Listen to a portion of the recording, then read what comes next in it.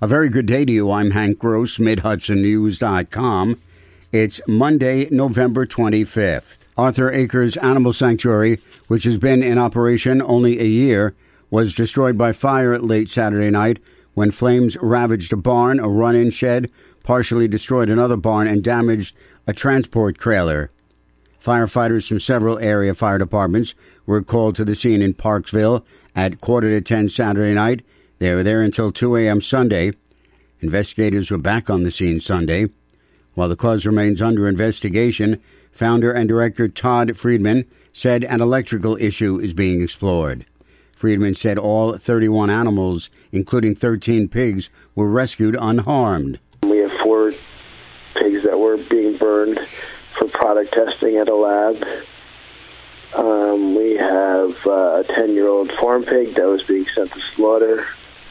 One of the testing babies has no eye, missing an eye.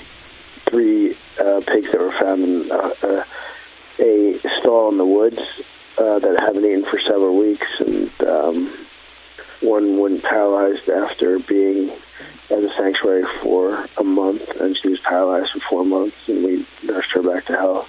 Friedman plans to raise the estimated $100,000 needed to rebuild the facilities. Persons interested in contributing may log on to arthuracresanimalsanctuary.org. Days after the Newburgh City Council adopted a 2020 budget that cuts 19 police positions, Orange County's top law enforcement officials are watching the situation and looking at ways to assist the cash-strapped city. While District Attorney David Hoover said he's severely against cuts to public safety, he's a realist.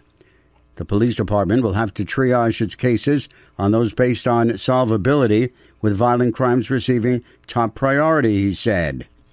We are going to assist them with narcotics prosecutions as much as possible, and we are going to continue to use the gun violence reduction program, the GIVE grant, and the GIVE program as much as possible to assist them.